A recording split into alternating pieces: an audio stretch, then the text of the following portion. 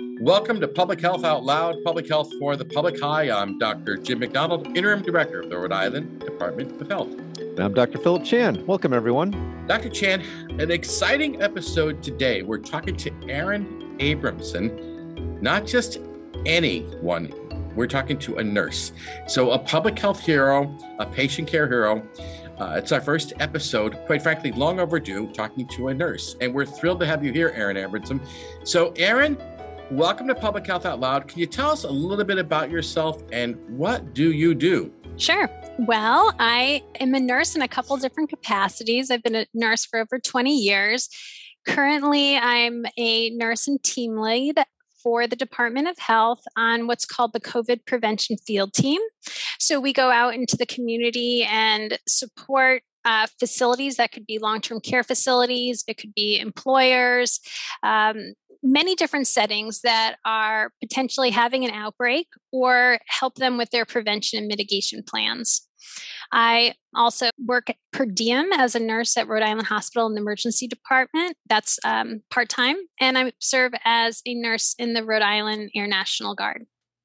Thank you so much, Erin, for joining us. And to our listeners out there, Erin has been involved in the COVID response almost since the beginning. So thank you, Erin, for all your hard work. Let's break it down to the very basics here. I think when people think about, people in healthcare, there's doctors, there's nurses, there's nursing assistants perhaps, and now there's nurse practitioners, physician assistants. But at the very basic level, what does a nurse do? How do you think about a nurse's role in healthcare delivery in general?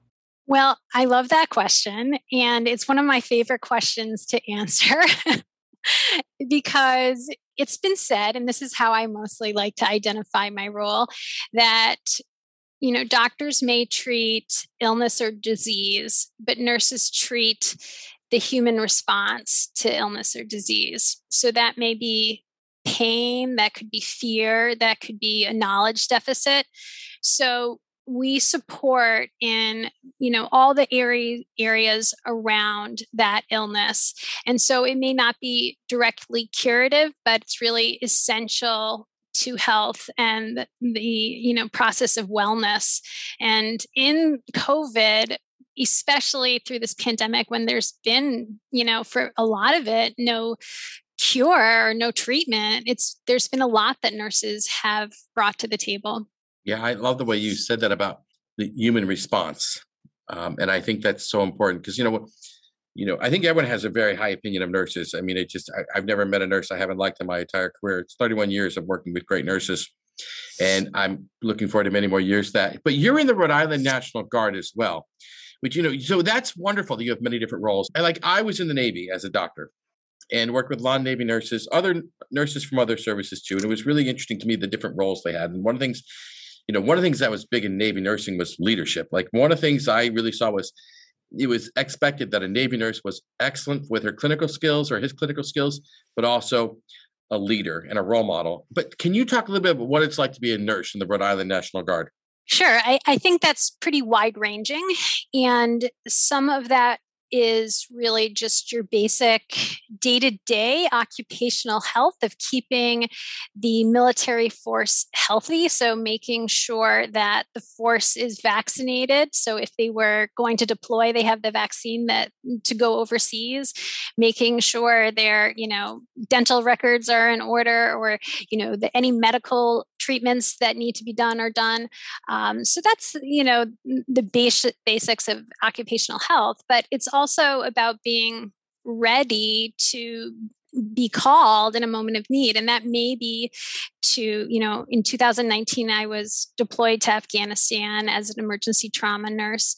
In 2020, the pandemic happened. So for natural disasters or any kind of state emergencies, we can be activated. So that was for the pandemic. That ended up being, it was initially a 2-month response that ended up being 15 months. So it really is pretty wide ranging.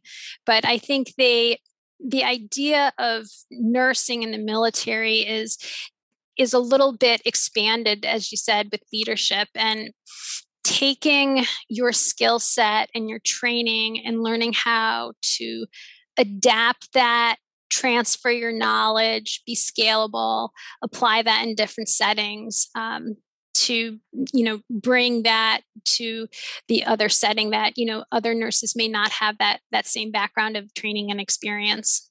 And I want to really highlight what you're talking about here. I mean, I have found in my own practice as a doctor that a good nurse makes the team, makes healthcare, makes everything. And if the team doesn't have a good nurse, then everything really falls apart. And it goes back to this question, and it's funny when patients ask me this: do you want a doctor or a nurse to draw your blood, right? So what's the right answer there? I mean, I would want a nurse, 100 days, 100 out of 100 times.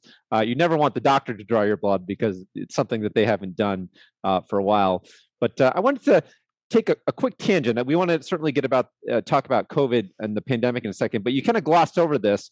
But you mentioned being a trauma nurse in Afghanistan. I just want to I know this is a little bit off topic, but I mean, what was that like? That was a war zone. Yeah, we need an answer on that one. That's that's more interesting than I think anything I've done in life. I mean, and by the way, wow, I mean, that's impressive frontline service, right? I mean, you're getting dirty over there, but tell me what happened.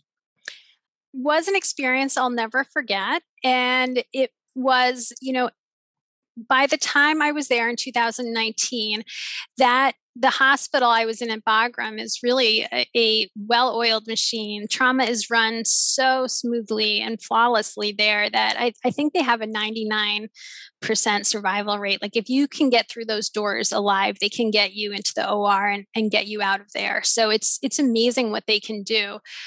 So it's being a cog in a very well-oiled machine and being part of that teamwork. So we certainly were exposed to a lot of wartime trauma there, but it's amazing the advances in research and technology that, there's a protocol for any crazy sort of military combat injury.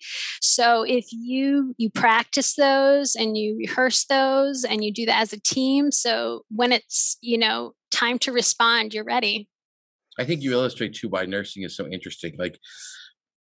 You get interesting experiences. I mean, this is one of the things that I've just seen through my career is I remember when I worked in the Indian Health Service, I was, doing a medevac flight from, nowhere, Arizona to Albuquerque, New Mexico, and talking to the flight nurse who, 2 months previous was working in a neonatal intensive care unit, but now doing flight nursing. It's just you can change, you can do things. You have a lot of variety. If you're getting bored, it's kind of your own fault, I think, in some ways.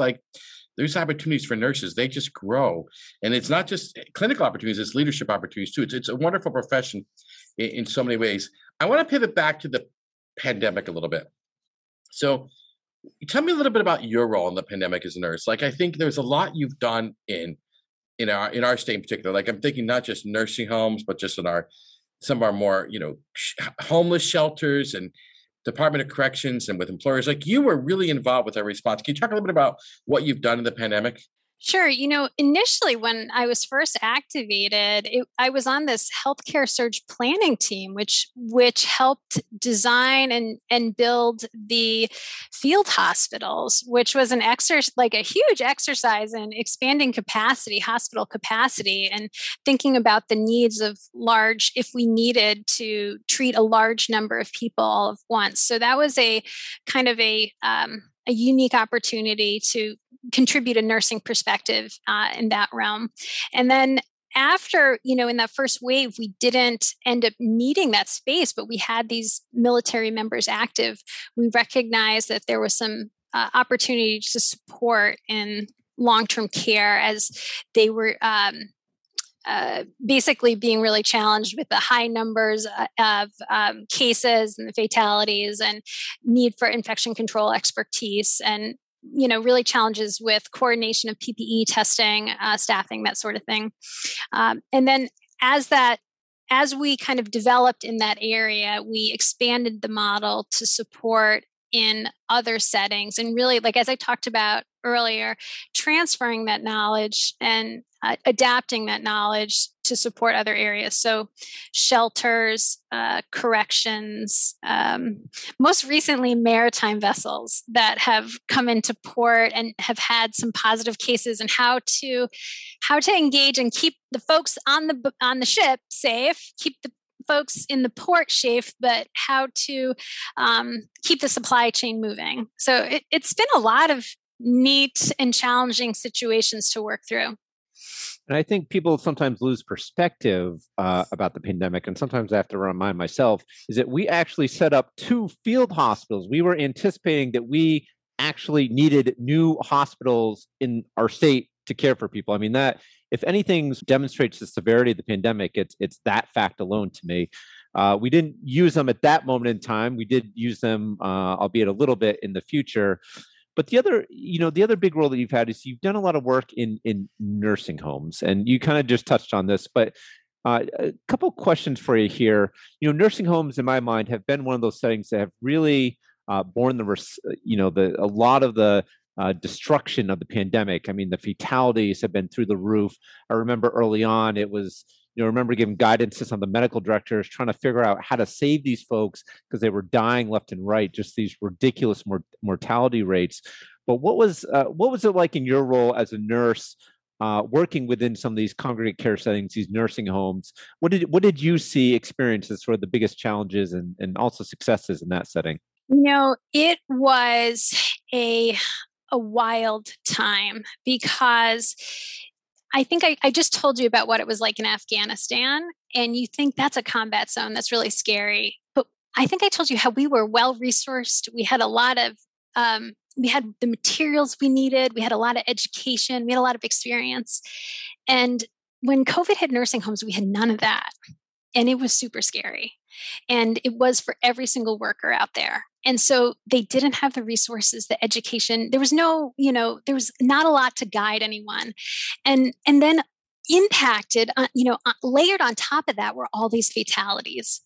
And so I think what our team tried to bring to the table was let's go in and try to, in this very chaotic environment, let's try to establish some areas that we know that we can isolate, that are exposed, and we can try to contain this and have some isolation areas, some decontamination zones, and then some clean zones. So where are some places the staff can feel safe?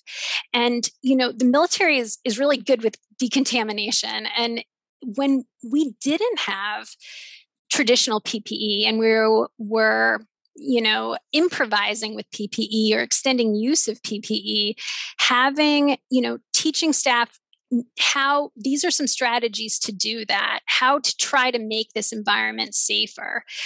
In general, some of our guiding principles were to try to increase confidence and competence, to increase their internal capacity to respond so that they all wanted to be on the job, but they were so scared. And so to really help them do their work and give them the knowledge and skills to their job in a safer way.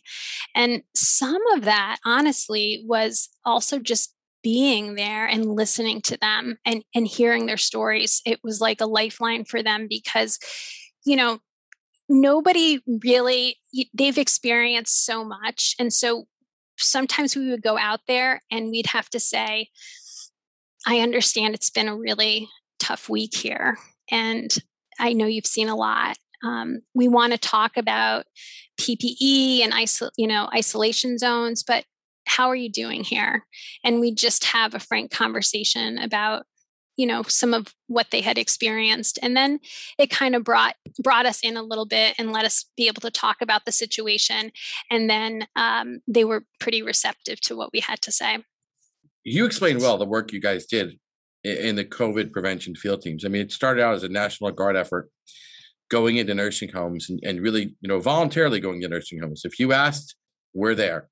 And, these COVID prevention field teams, I think it's one of the nice things that's come out of the pandemic is something we're doing even to this day, which is really a different role for us. It's more of a consultative role, more of an education role. We're really teaching people, and it's nice because as a health department, we're often looked at as a regulator, but there's a lot to be said for like a part of us that can actually be a consultant, which is a really, nice dimension, a nice product we can offer. But, I want to pivot now to shelters, shelters for people who are unstably housed. You had a lot to do with our response there as well. And what was it like to work with the shelters for people who were unstably housed? because that's a different angle of your nursing career as well with us. And it's just really, I mean, it really underscores, like, in many ways, like, as a nurse during the pandemic, you had many different roles, and you're not the only nurse who did. Like, there's a lot of just nurses for us in particular who just had all these, very variety roles, which I just speaks to the power of nursing as a career. There's so much you can do. But let's talk a little bit about homeless shelters. What was it like? Well, I think one of the interesting things that we recognized right off the bat was that this setting is so different. The risks in that setting, you have a potentially mobile population that's out during the day and potentially congregating, so that it increases the folks that come back to the shelter, increases the risk factors for COVID. Additionally, some shelters might have an open bay setting, so you could have 80 individuals sleeping in one room, and the risks there are really significant. And so you look at how they are going to respond to that. And, some shelters have private funding, public funding, and across the board, they take donations. So I have this funny story. Over the summer, we visited about 16 shelters to do these prevention and mitigation visits to support them as they looked into the fall and prevention for potential COVID cases. And we give them a call ahead of time, and we do this assessment, this rapid needs assessment, and we, kind of discuss all the different layers of prevention.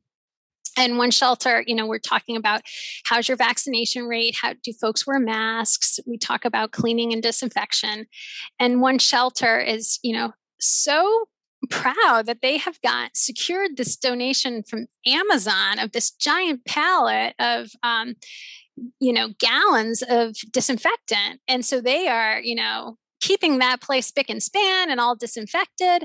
And so that sounds great. And I said, well, I look forward to seeing it. We're going to come walk through and look at everything.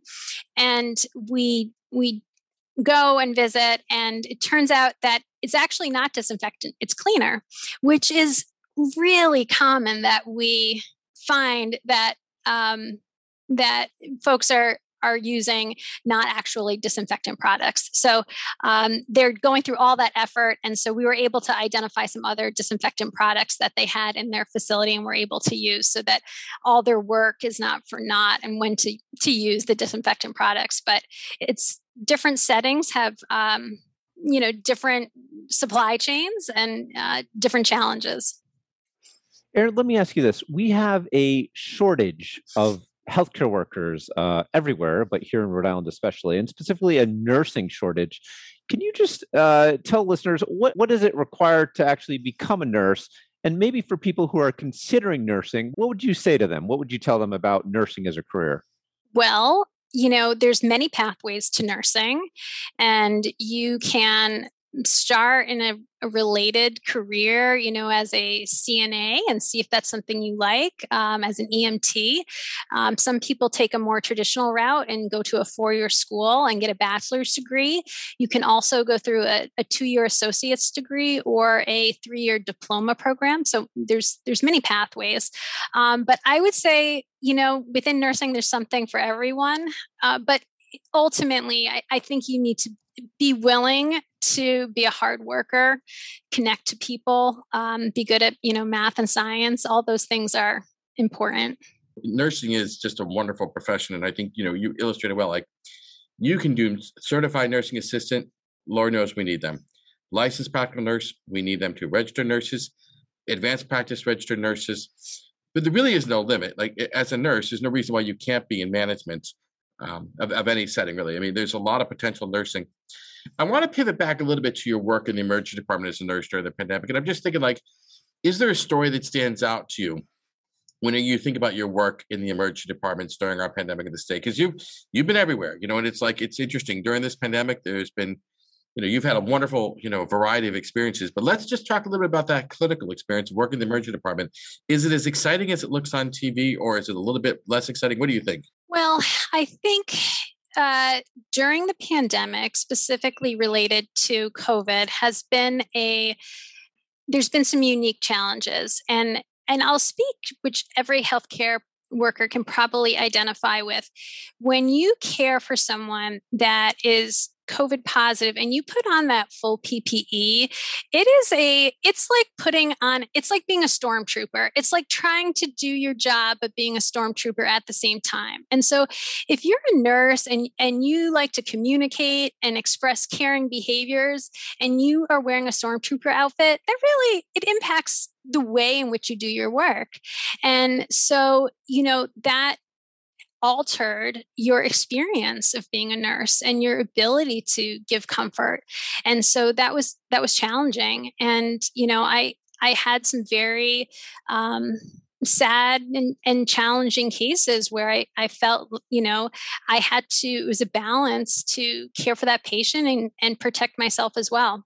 Yeah, thank you for sharing, Erin. I think that for many of us in healthcare, there's many stories that stick out in our mind. And I think the other sort of trend and theme of healthcare and public health workers has been ability to stay motivated during the pandemic. I think, burnout rates are high among all people in healthcare and public health. And I guess a little bit more of a personal question here, but what keeps you motivated to do the work? How have you gone through the pandemic?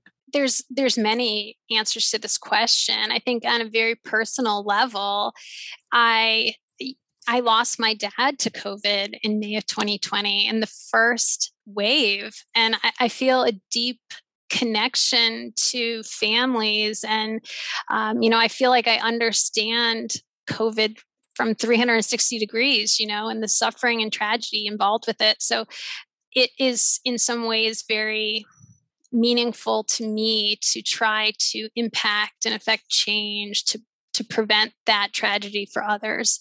And so that has been, I guess, my why, the deep meaning.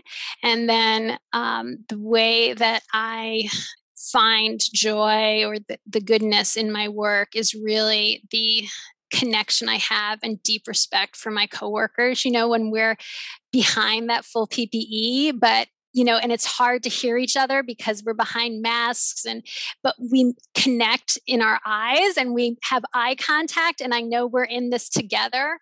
That has been really meaningful to be inspired by my coworkers. And the same thing when I'm out in the field and seeing how hard others working. I think some days it's a conscious choice to be inspired, but I look for those opportunities.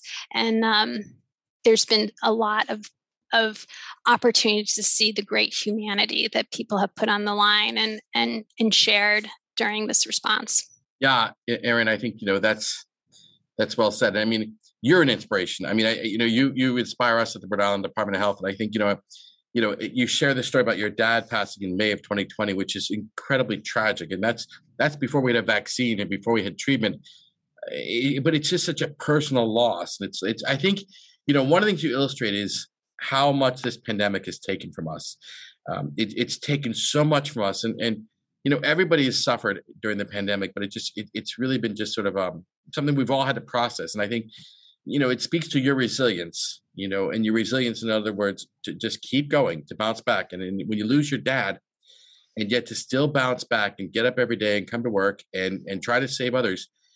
That just really represents the best in nursing. And I think it just represents why it's such a noble career and why it's so honoring that we have so many wonderful nurses in the state of Rhode Island in particular and all over the country. I mean, it's been just an amazing example of how, this profession has done so much during the pandemic. But it's alas, we come to the end of our time together. So it's time for Stephanie to cue the music. We need to go to the final word from Dr. Chan. Dr. Chan, what's the final word for today's episode? Yeah, thank you, Dr. McDonald. And thank you, Erin, so much for joining us today. And thank you for your work in general during this pandemic. You've been one of those heroes behind the scenes that often doesn't get much credit, but definitely drives our pandemic response forward. So thank you to you and your fellow nurse colleagues as well.